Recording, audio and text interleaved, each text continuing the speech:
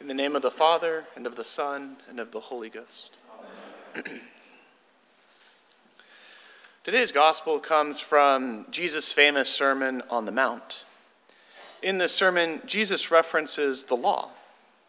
When someone referenced the law in ancient Israel, there were a few things they could have been talking about. The first is the 10 Commandments. The law could also be a reference to the first 5 books of the Bible, the Pentateuch. The law of Moses. In this case, the law and the prophets together would be a reference to the Old Testament. Another reference would be the Mishnah. The Mishnah is a collection of oral laws, which developed more recently around the time of Jesus. The laws of Moses dealt with principles, such as do not work on the Sabbath day. This is a principle to live by, and the people were expected to apply this principle to their day-to-day specific circumstances. But this raises some questions. Is it work if I go out to the field to harvest? Probably. What about making food for my family? What about tending to my son's wounds from playing too rough? Adapting the principles of the Mosaic Law requires a certain comfort in the ambiguity of life. The scribes were unsatisfied with this ambiguity and created the Mishnah to address thousands upon thousands of specific circumstances. This required definitions, such as, what does it mean to work? In an agrarian society, work could reasonably mean to carry a burden. But there's ambiguity here too. What is a burden? A burden could be food equal in weight as a dried fig, or milk enough for one swallow, or honey enough to put on a wound, etc. Work could also mean to write, but what does it mean to write? Writing was defined as writing any 2 letters, so long as they could be read together, such as on a wall, or on 2 walls that formed an angle, or on a page, or 2 pages that could be put side by side. Writing was not defined as 1 letter on 1 page and 1 letter on another page somewhere far away, since they could not be reasonably put together, or a letter in the sand in one place and another letter in the sand somewhere else. The oral law, the Mishnah, became a list of nitpicky and petty rules. Also, a certain authority was needed in order for someone to make a judgment call on how the law should apply in specific circumstances. This authority rested with the scribes, who would determine these laws, and the Pharisees, who separated themselves from most of society so to faithfully practice these laws. You can see how such analysis for applying Mosaic law to everyday life and expanding upon the Mishnah would lead to endless debate and discussions. Often the scribes and the Pharisees would try to drag Jesus into such debates. At these moments, the scribes and the Pharisees would reference the law and mean these petty rules, whereas Jesus would reference the law and be describing the principles God gave to Moses. The Mishnah was sacred to the scribes and the Pharisees. To them, serving God is synonymous with keeping all of these thousands of petty rules and regulations, and therefore adherence to them was a matter of life and death. What the Mishnah did was it took the law given to Moses on Mount Sinai by God, and it added a man-made component to it by adding all these extra standards. The law became a burden to the masses who could not follow it. The standards were too high and not necessary. Remember that Jesus perfectly observed the law as given by God, but did not comply with the twisted law given by the scribes. This means the Mishnah made it impossible to actually follow the Mosaic law. Jesus often broke the Mishnah himself in seeking to do what was right in many several circumstances. The Mishnah also took away the burden of man to determine for himself how to apply God's moral principles to certain situations. The average person could not grow in wisdom from the richness of the Mosaic law, but instead was expected to memorize and blindly obey the scribes' rules. In school, when you're given the answers to the test beforehand, there is not a lot of learning involved. Similarly, when you are told how to act in every single circumstance, there's not a lot of room to grow in character. There is not a need to rely on God for strength.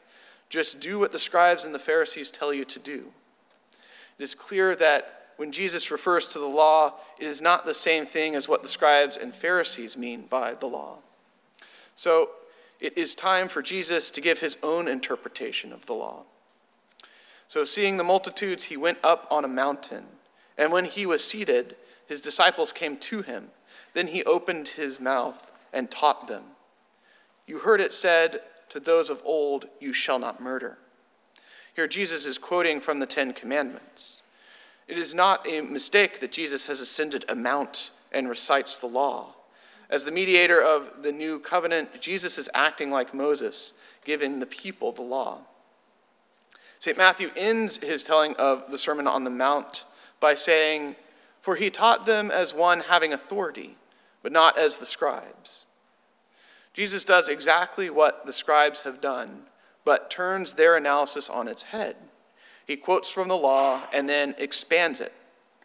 But I say to you that whoever is angry with his brother without a cause shall be in danger of the judgment. In the world of the scribes and the Pharisees, a sin occurs once a rule has been broken, once the murder has taken place. However, according to Jesus, a sin has occurred far before the murder. The sin has occurred within the heart. How can the Pharisees possibly police this new standard? How has Jesus not just made the law even more burdensome than that of the scribes? The Mishnah did not give people principles to live by. Instead, it gave them an unnecessary burden. Here, Jesus is giving us a principle to live by. Do not get angry without a cause. Do not look after others lustfully. Love your enemy. Turn the other cheek. These principles seem more burdensome than the Mishnah, and in many cases they are. And we will fail to keep these commandments of Jesus over and over again. But Jesus also says, come unto me, all ye that travail and are heavy laden, and I will refresh you. Instead of condemnation for not following the commandment, Jesus offers us refreshment. In giving these commandments as he did, Jesus is teaching us about ourselves and the disordered nature within us. Murder is obviously a sin, and people don't just wake up in the morning and murder their brother. Most people do not struggle to keep this commandment at all. But murder is the extreme end of a pernicious beginning. To murder someone is the end point along a path that can start with anger towards someone. To even start along this path is sinful. Unless we change the starting point, not getting angry without a cause, we will walk this path and end up somewhere along it. Maybe we yell out at someone. Maybe we hurt others' feelings with unkind and selfish words. The point of Jesus' teaching is to show us that the cause of sin lies within our own disordered desires. We will be slaves to sin so long as we continue with disordered desires. St. Paul addresses this in the epistle. Our old man was crucified with him, that the body of sin might be done away with, that we should no longer be slaves to sin. When St. Paul says the old man is crucified with Christ, he is talking about our inward disordered desires. When we are baptized into Christ's death, that part of us dies, so that we are no longer slaves to sin. But also, the Holy Spirit enters into us to help us to change and to become freed from sin. Sin is often characterized by discrete actions such as murder, lying, cheating, or stealing. And to be sure, these are sin. Sometimes it is more helpful to think of sin, though, as a condition that affects our actions. This condition is a result of our disconnectedness to God. A condition that left untreated will result in death. It's a condition that has left us with disordered desires and an inability to see plainly the reality of the world. It is not enough to not do bad things. It is not enough to just do good things. If we are truly going to love God and neighbor, we must actually desire the best for them. This means we must change our disordered desires. And the idea sounds kind of preposterous. How do we change our disordered desires? You like what you like. You don't like what you don't like. Often we will hear from our consumer culture to do what makes you happy. Do what you want. Lean into who you are and go for your desires. It actually is not us who changes our desires. This is the work of God, who will do this by the power of the Holy Spirit. The Holy Spirit dwells within all baptized Christians. It is through prayer that the Holy Spirit's presence becomes more known to us. We must let the Spirit look at the parts of us that are disordered and that are broken, because this is how we receive healing. It is through the continual and faithful life of prayer and turning back to Jesus in perseverance that will heal us and change our desires. St. Benedict realized the real work of man is prayer, so he set up a rule of life that reflected this reality. Our own prayer book takes St. Benedict's rule, and in the offices of morning and evening prayer has made it accessible to all the faithful, not just those who are called to a monastic life. Prayer is our labor. Prayer is the only way to truly make progress inwardly. Revealing our disordered desires to God through prayer is how we are healed. More specifically, it reorders our desires and it helps us to see the truth about God, neighbor, and self. As the bishop pointed out last week, when we labor in Christ, it is not futile. Our labors will bear fruit. And this is our work, to pray. To be sure, it will take perseverance and it will take faithfulness. God prefers us to grow inwardly, that we desire to love God and neighbor. God wants to undo the condition of sin within us. And over the course of years, we find that we are less angry, that we have more self-control, that we have been strengthened to do what is right in the particular circumstances we encounter. In his Sermon on the Mount, Jesus is giving us an invitation to follow him. For Jesus has only pure and right desires. What flows is his perfect actions of loving God and neighbor. When we follow Jesus, we will go where Jesus goes. We were baptized into his death. Our old man and all his disordered desires were killed. The more we pray, the better we are able to hear the promptings of the Holy Spirit, and the more effective we are at keeping Jesus' commands in the specific circumstances we find ourselves in. When we persevere in our life of prayer, we become more free to love God and neighbor. Over time, our desire to lash out, to yell, to be rude, will be as undesirable to us as to murder.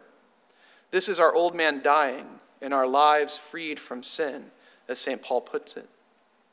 Now, if we be dead with Christ, we believe that we shall also live with him, knowing that Christ, being raised from the dead, dieth no more. Death hath no more dominion over him. For in that he died unto sin once, but in that he liveth unto God. Likewise, reckon ye also yourselves to be dead indeed unto sin, but alive unto God through Jesus Christ our Lord. In the name of the Father, and of the Son, and of the Holy Ghost.